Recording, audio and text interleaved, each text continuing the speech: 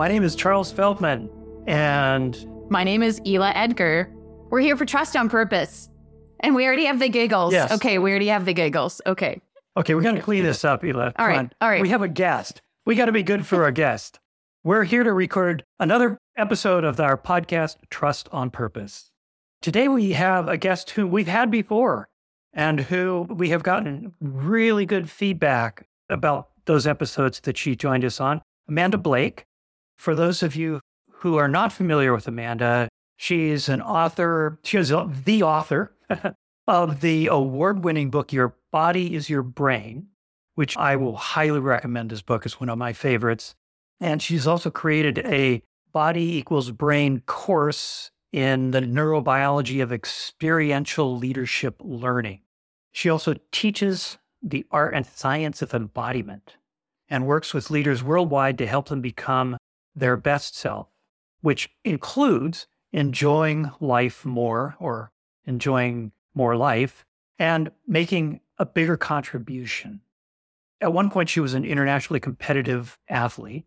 She's skilled at cultivating high performance in herself and others, including the individuals and teams she works with. She is a master somatic leadership coach, known for supporting pragmatic and profound transformations for her clients. And she holds a degree in human biology from Stanford University and a doctorate in management from Case Western Reserve University. And she's also a longtime yoga enthusiast, mountaineer, and musician. Okay, that's amazing. No wonder people have loved the episodes we did with you, Mandy. Today, though, we're going to talk about something that Amanda has worked on, her kind of process for working with anything in particular, and we're going to apply it to trust today. And so I think where we'd like to start, Amanda, is by asking you to tell us a little bit about what this process is and defining the terms that you use so we all are kind of on the same page with that. You bet.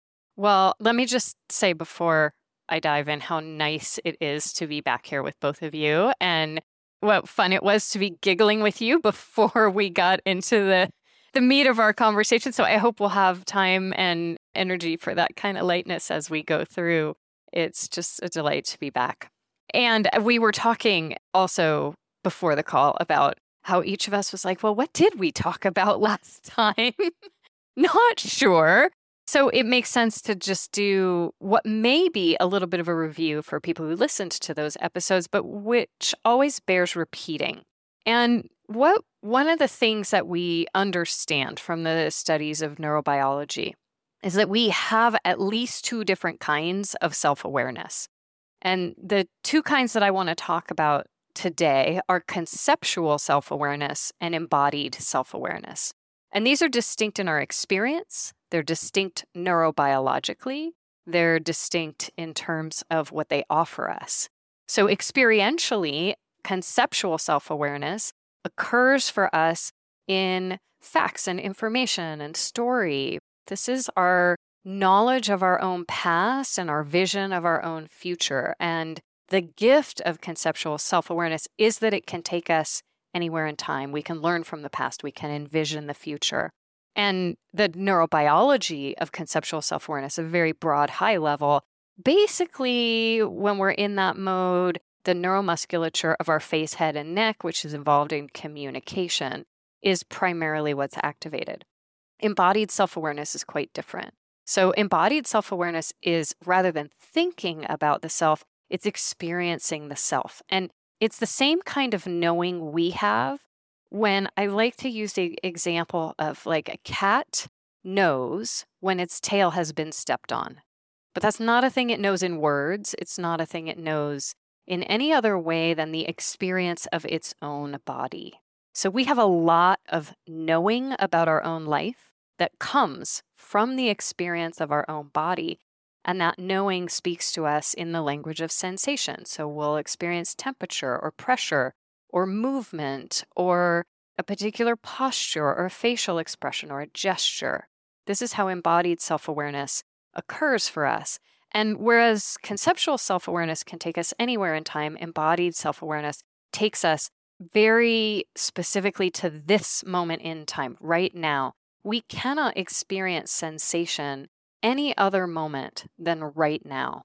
And so it's a very presencing sort of self-awareness. And both of these aspects of our self-awareness are really, really important. Oh, I should add that embodied self-awareness, it sort of goes without saying, but I'll say it, it occurs neurobiologically all the way out to our fingers and toes. So our entire nervous system is involved in producing, generating, making sense of our embodied self-awareness. And oftentimes when we're up to something in life, and we'll obviously talk here about trust, right? So when we're up to something that we might be kind of going after something that we want in life, or we find ourselves shrinking away from an important conversation, or we are seeking to become more trusting or more trustworthy, we will often, like our cultural default, is to think about how we should do things differently. We very often fail to recognize or don't think about or don't imagine, how might I involve my body or engage my body in something like learning to be more trustworthy?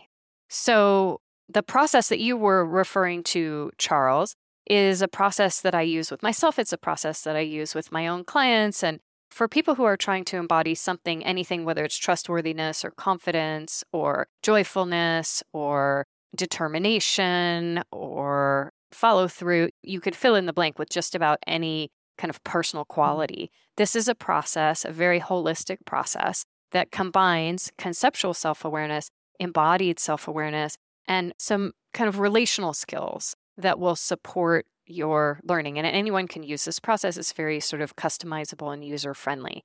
That's what I'm hoping we can talk about today. Sounds fantastic. Sign me up. Awesome.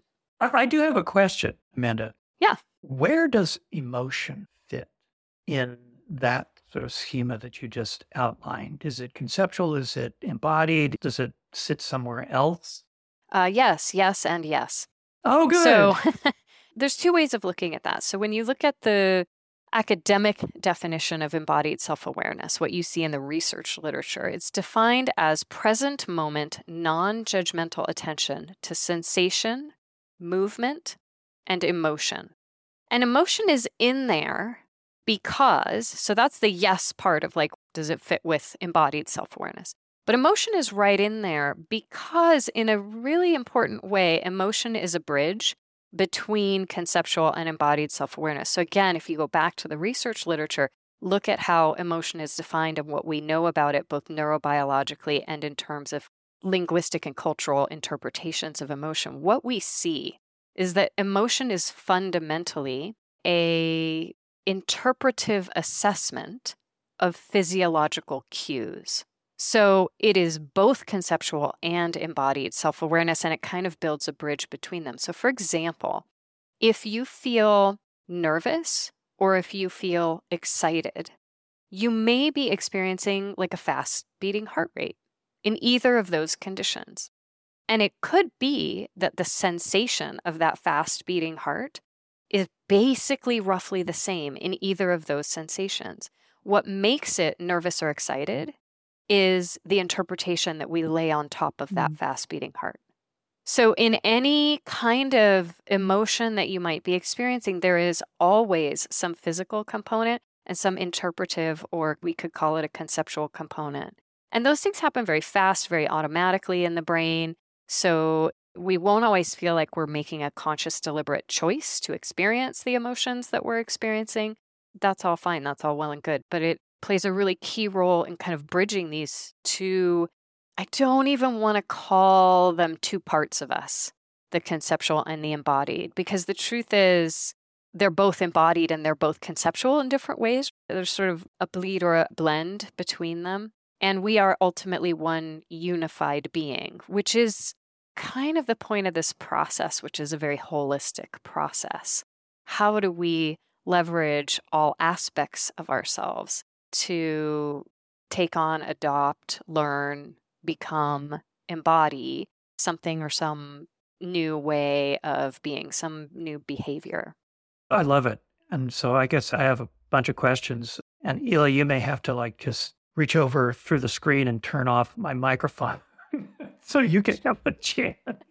So one thing that comes to mind for me in this is so as we apply this to trustworthiness and also extending trust to others, being trustworthy, we talk about as requiring intention. I want to do that, which is I think a conceptual notion, and attention, which is very much, I think, both. It's both where we can conceptualize, I want to pay attention to doing the things that build trust with this other person.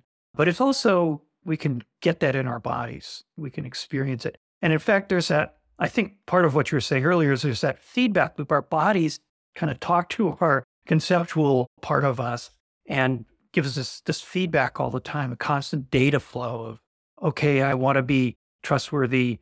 I want to show up in this way. Am I doing it? Is it working? What's the impact? All of that stuff. Mm-hmm. That's, I guess, one of the first things that comes up for me in thinking about how you can apply that. Hila, what questions or thoughts do you have? Well, I'm percolating and also quite impatient in this moment because I want to hear what the process is. Can we dive in? We can totally dive in. And you know what's, I didn't really prep you guys for this, but I'm going to suggest that we dive in a particular way. Okay. We'll see if this makes sense. This is an invitation to the two of you and to anyone listening to dive in. So let me give an overview of where we're headed first, and then we'll break it down into pieces. So where we're headed, we'll start with conceptual self-awareness because it's pretty easily accessible or available for most of us. We're used to being there. And then we'll go into embodied self-awareness.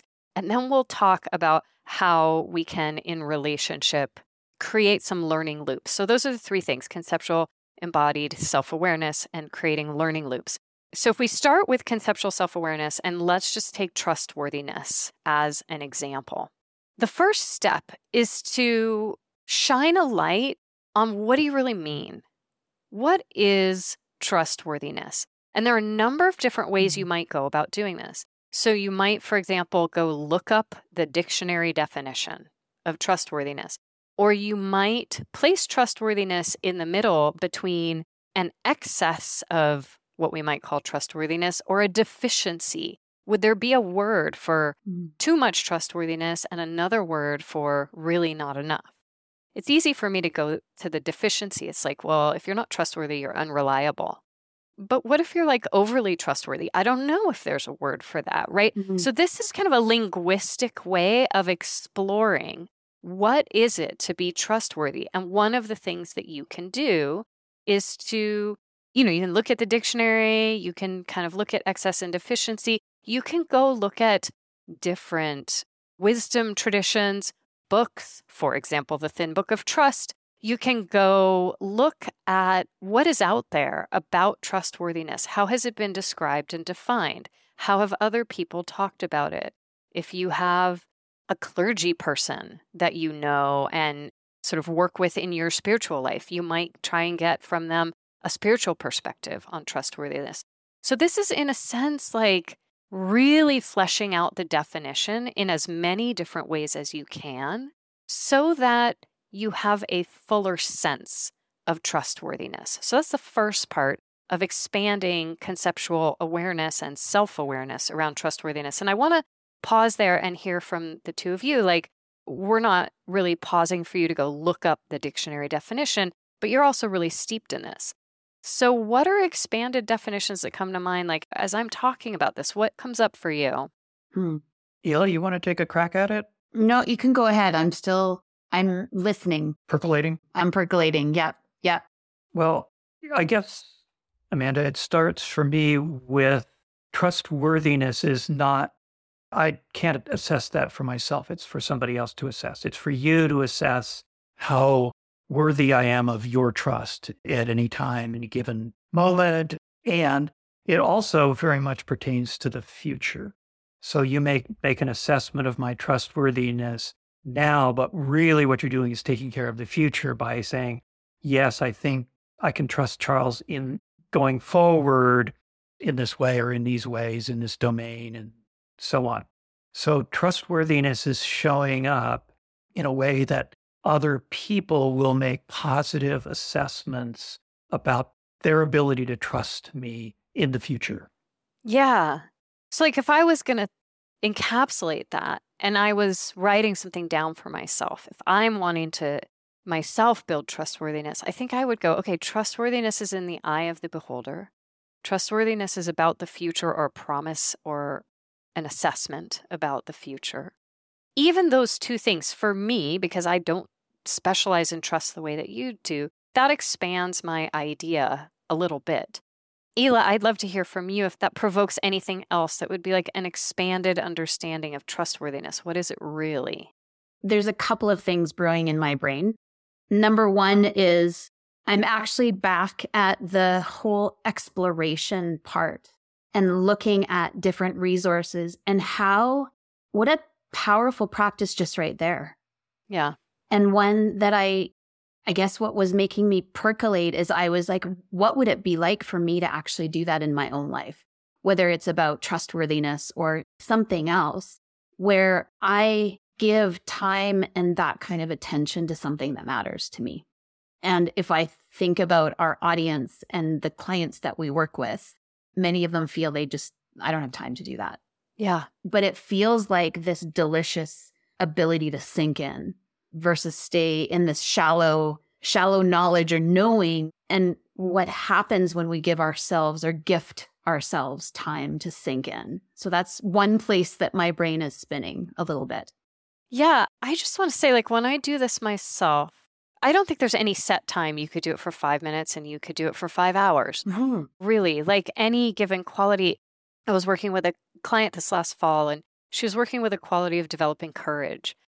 I would say it was weeks of tinkering around and just continuing to like poke around and go, well, courage over here and courage over there. And what's the translation of courage in this language or that language? And, so there is something incredibly rich. And what I have found, I've done this with numerous qualities with myself, with clients, there is always something surprising. There is always something that you didn't think of. There's something really beautiful, as you say, about gifting yourself the time to discover, as opposed to knowing what it is, to discover something about what it is you're trying to cultivate or develop, and to discover something new that's compelling to you. And I would say there's no given start or stopping point in this. You can go as deep as you want, but obviously, anything can be taken to extremes. But I think once you've discovered one or two new things that are compelling, that feel like, oh, that's hooked me, you could move on to the next step, the second step of the conceptual self-awareness part. Yeah.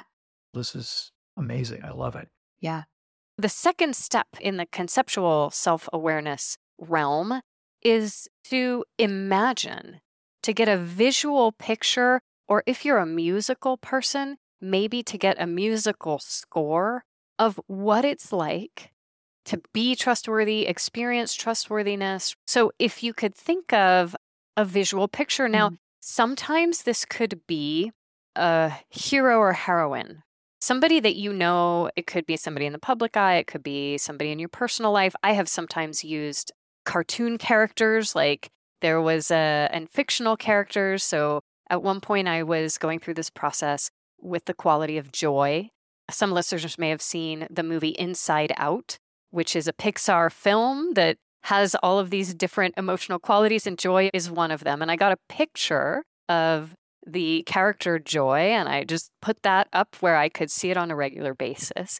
And that was a piece of like, here's a joyful person that I might aspire to be like. So it could be a hero or a heroine or a fictional character or a real person, but it might also be an image. So another example, actually, when I was working on a quality of trust and trusting, as opposed to being trustworthy, like trusting more, I found a visual image of somebody floating in a very serene lake.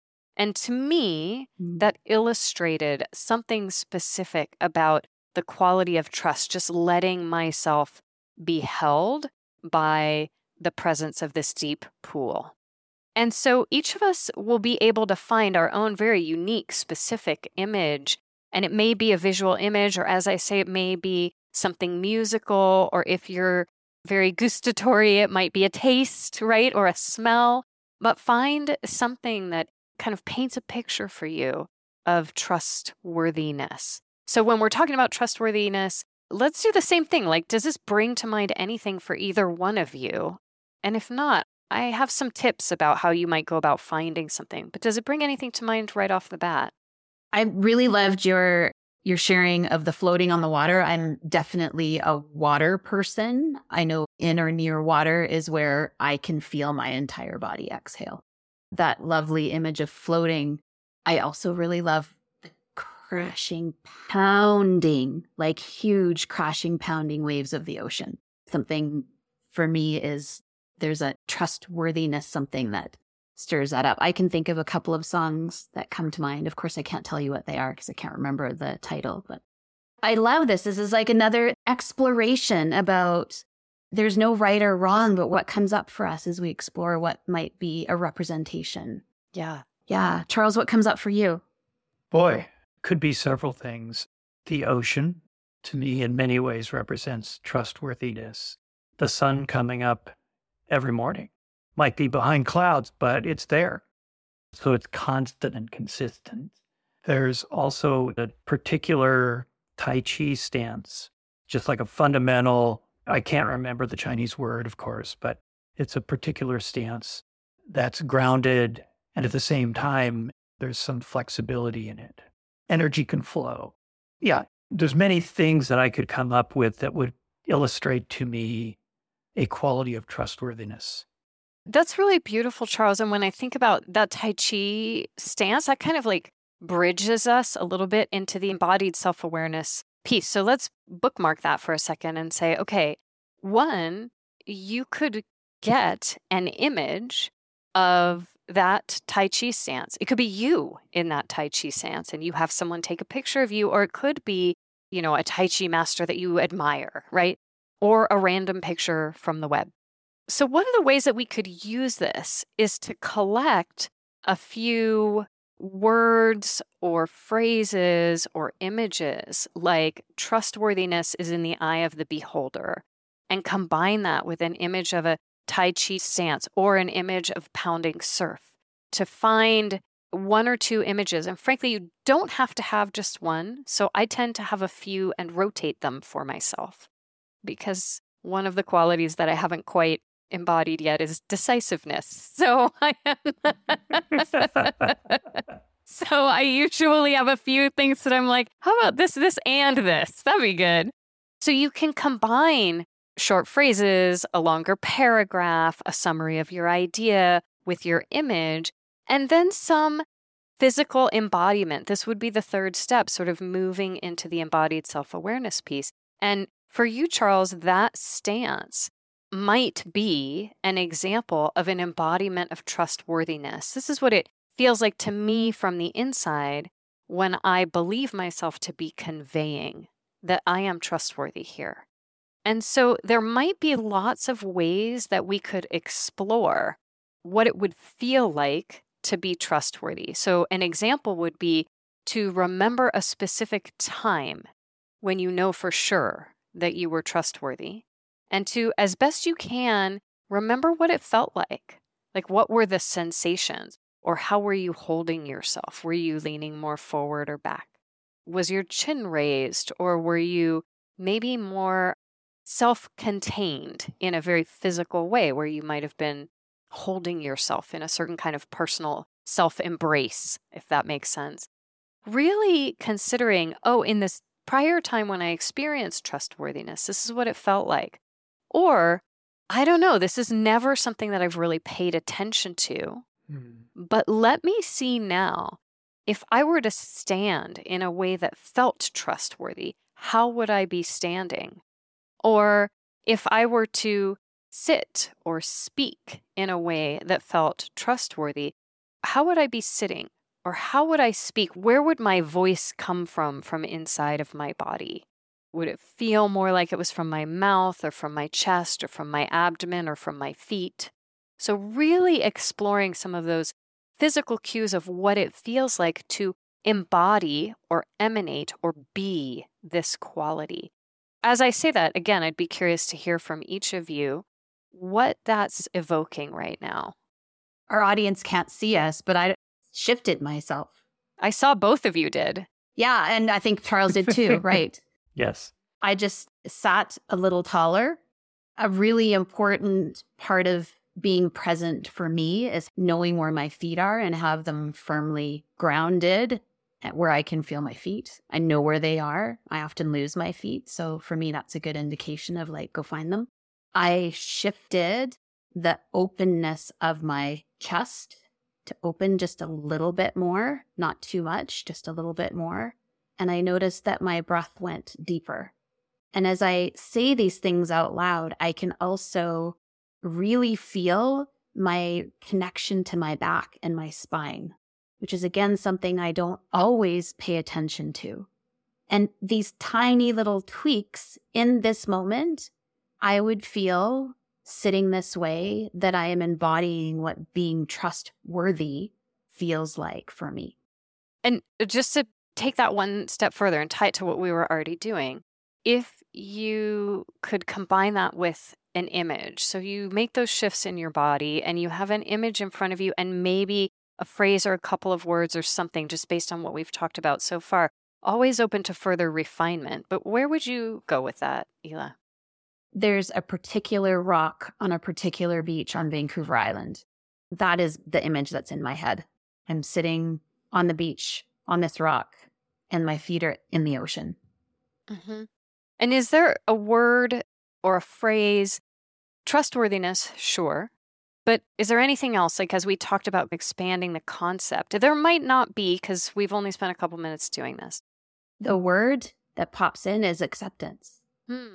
So that'd be really something interesting to explore, right? To journal about a little bit, to kind of go like, what's the relationship between trustworthiness and acceptance? And yeah, awesome. Yeah. Awesome. So that's a really beautiful illustration of, okay, we're starting to put together some language, some images, some physical experiences. Charles, do you want to weigh in here a little bit before we go to the next step? Yeah, that for me, part of what showed up in embodying trustworthiness, you said embodiment is right here, right now. And yet part of the sensation was, I don't even know how I can describe this, but a through line of past, present, future that expanded to include others, other people. I suppose eventually it could include everyone, but the people that are important to me, who I want to be trustworthy for whom I want to be there, be trustworthy. So there was very much a physical sensation of that through line from past to future, and then thus encircling or touching out into the lives of those other people. Beautiful. That's a really beautiful illustration, too, of how our embodiment happens both inside of our own skin, but can also be, this is maybe going to sound really weird and woo-woo, but almost like a sensation that we experience outside our own skin. So we experience something different when we are encircled by a group of people. Your skin will feel different. Your musculature will feel different than when we are standing solo on a beach. And so that might be part of the embodiment too, is feeling, imagining, sensing others with you in a metaphorical and a literal sense. Mm-hmm. And maybe those people that you want to be trustworthy for, maybe they go somewhere on your map. Maybe you have images of them somewhere. So all of this kind of bleeds together and weaves together really, really beautifully. But none of it matters until like the rubber meets the road and you're doing something in the world, which is the next aspect of the embodied self-awareness. If the first two pieces I call illuminate and imagine, the second to embody and enact. And to enact is to actually do something in the world that is demonstration or proof or an embodied illustration of your trustworthiness. So this can look a lot of ways, but the way to think about this is like, what's a small way that I could practice once a day or multiple times a day? It should at least be once a day, putting trustworthiness into action. So I can give you examples from clients that I've worked with on other kinds of qualities like courage.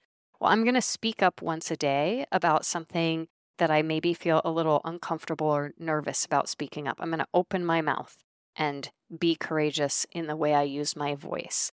When I personally was working on focus, one of the things that I did was to, often unsuccessfully, attempt to close all of my browser tabs every day, right? So there's something that's like the rubber meets the road here. And I'm going to put this into practice in a small way, like a musician playing scales, a tennis pro just hitting the ball across the net.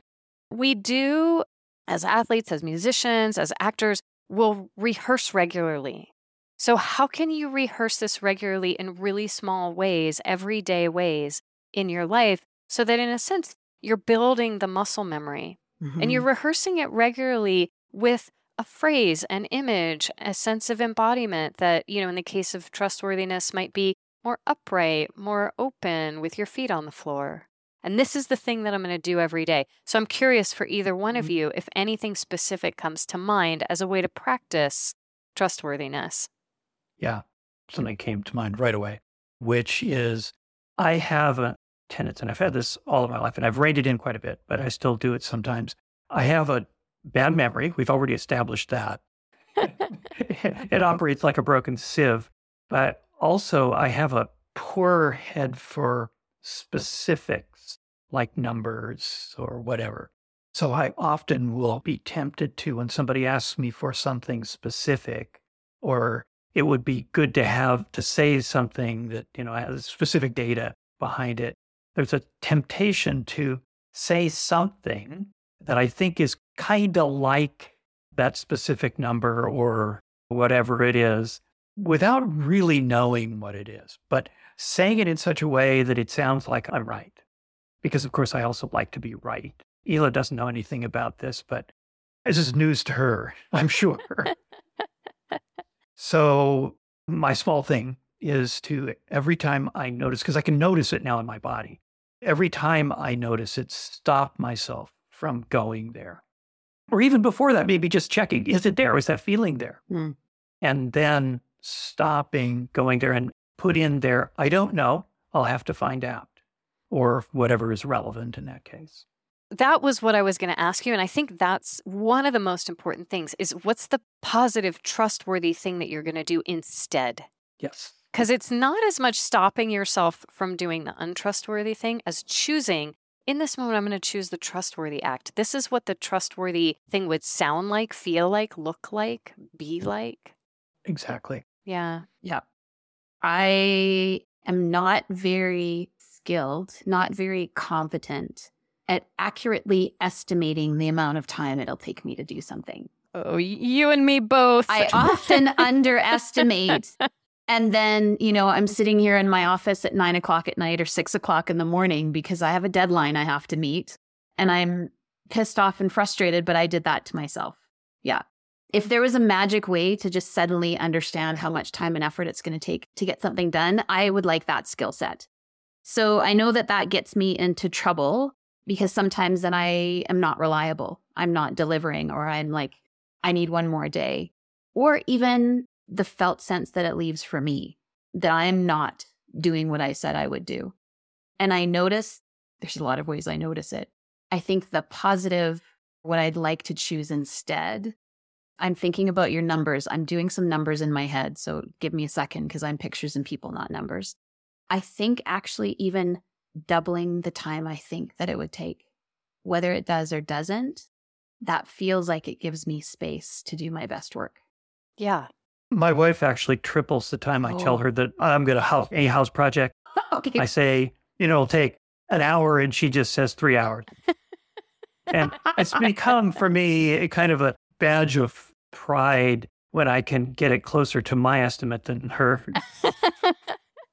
Well, I like that. And that actually leads us, Charles, in the direction of these learning loops, because we could do this all ourselves in our own private ivory tower and never let anyone in on it. But, might be interesting for you, Ela, to go, hey, Charles, I'm going to start doubling the time I think it's going to take me 10 minutes, it's going to take me 20, or I think it's going to take me 2 days. I'm going to tell you it's 4. I'm going to tell you when I'm doing that, and I want you to give me feedback. So this is a really, really important part of this process for each of us to do our own fairly regular self-evaluation and also to be in a learning loop with someone else. So let me just talk you through that part of the process. It's fairly simple to grasp. The hard part is, as all of these things, putting it into practice. But one of the things that you can do is once you get set up with a daily practice that looks like I'm going to have my image in front of me, repeat a phrase, get in the embodied position of trustworthiness or whatever it is, and take the action. Like all of that, you could see how it might take you 20 seconds, right? At the max. This is once you've sorted this out, it's not a thing that needs to take a lot of time. But what really helps is then to go at the end of each day, or if you're a morning person, maybe the beginning of each day, go today or yesterday, did I do it? Did I close all those browser tabs? Did I extend the time that I gave myself to do something? Did I do the thing? And if yes, what made me successful? What made it possible? What made it easy if it was easy? You also want to look at what might have gotten in your way. And it's important to understand those. But our tendency is to myopically focus on what got in the way, what made it hard, all the ways I'm failing, and all the inevitable ways that I suck, right? And that actually is really bad for learning. It doesn't actually help us learn. So when you look at the research on learning and when you look at the research on generating change, what really generates change is studying our success. Counting all your successes, looking for what is supporting success, and jotting yourself a few notes at the end of each day or the beginning of each day is really, really helpful. And then if you can be in regular conversation, maybe it's every week or two, once a month, I wouldn't go less than that, but that might be enough for what you're working on. Have a friend that you can check in with and go, this is what I'm working on. This is how I did this week or this month. And here's what seems to be getting in my way. Do you have any ideas for me? What support can you offer? Can you be a thought partner in this? Help me figure it out. How can I get better at this? And by the way, what did you notice, right? So if you're working on something that your spouse or your business partner or your friend sees in action on a regular basis, hey, I'm trying to show up on time more often for our dinner dates. Let me know how I'm doing.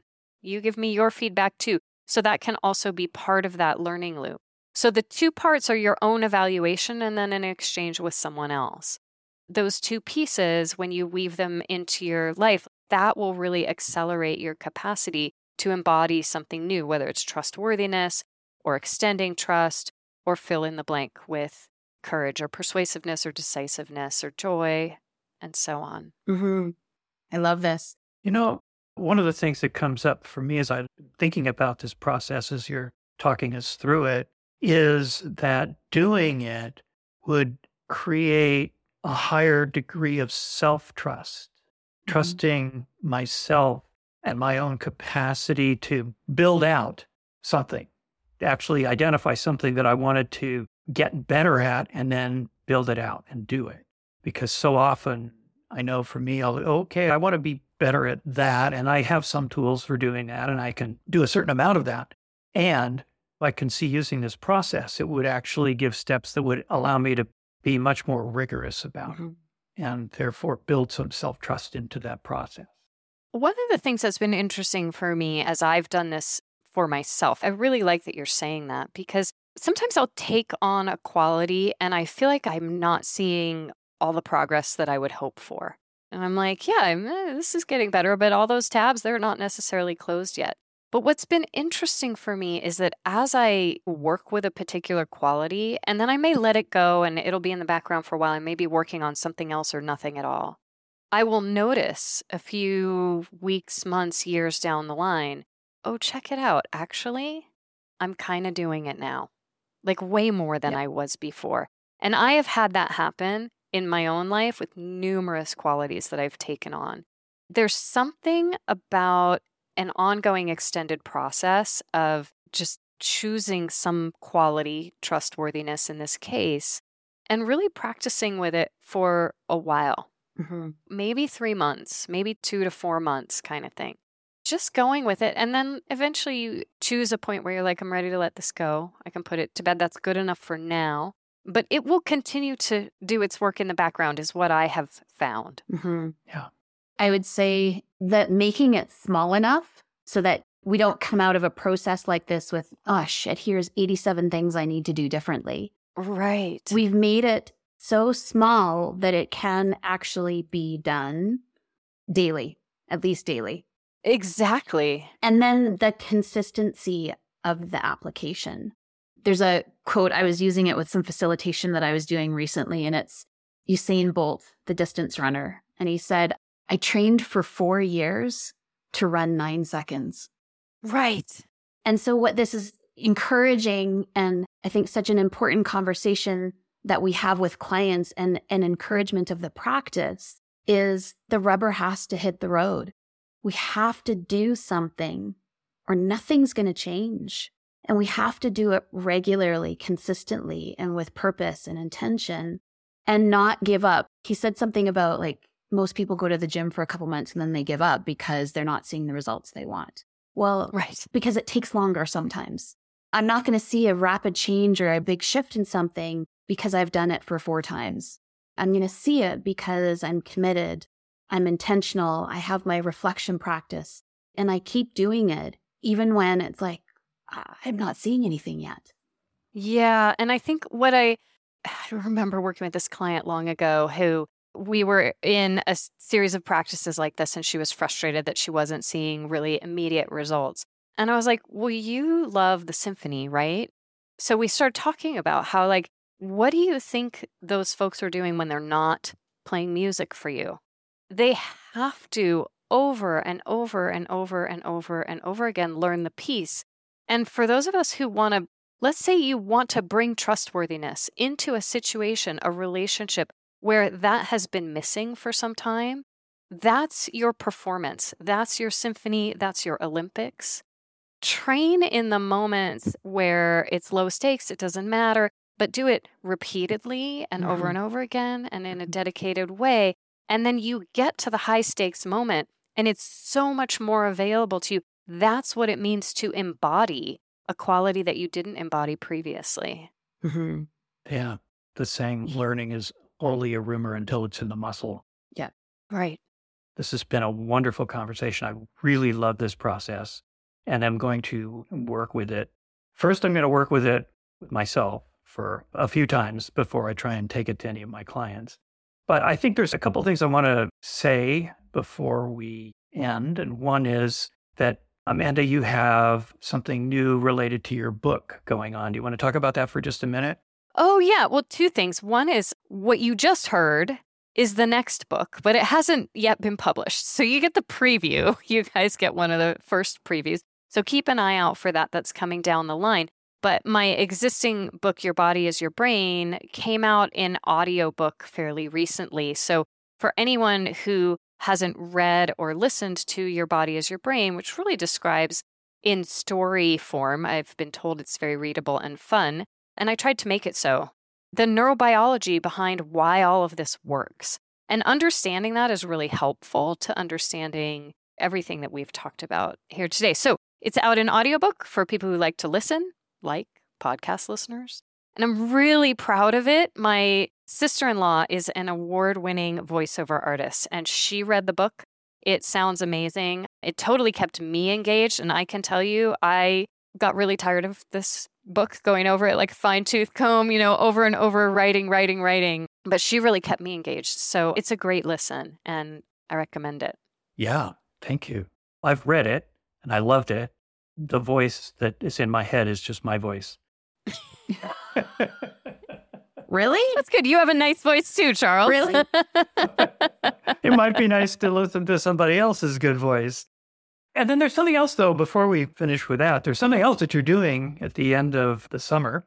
Oh, true enough. So let's see. We're in January 2024 recording this. I don't know when it's going to be released. in August of 2024, I'll be teaching at the Cape Cod Institute for a week towards the end of August. And you can find that by going to Cape Cod Institute and searching on my name. And any listeners who are interested and sort of part of the audience that institute wants to gather, generally practitioners working with clients in psychological or organizational development or leadership kinds of ways, is invited to attend. It would be lovely to see you there. Well, I'm going for sure. Charles, I think we've invited you and you're going to make this work too. Yes, I'm definitely looking forward to that.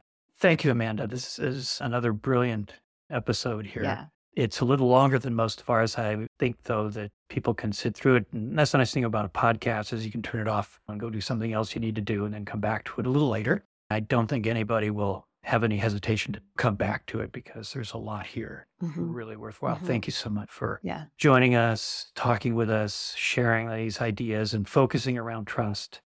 Absolutely. My pleasure. Thank you for having me back. Delightful. And we will again, I hope. Yeah. On behalf of both Charles and myself, we want to say a big thank you to our producer and sound editor, Chad Penner, Hillary Rideout of Inside Out Branding, who does our promotion, our amazing graphics, and marketing for us. And our theme music was composed by Jonas Smith. If you have any questions or comments for us about the podcast, if you have a trust-related situation that you'd like us to take up in one of our episodes, we'd love to hear from you at trust@trustonpurpose.org. And we'd also like to thank you, our listeners. Take care and keep building trust on purpose. Until next time. Until next time.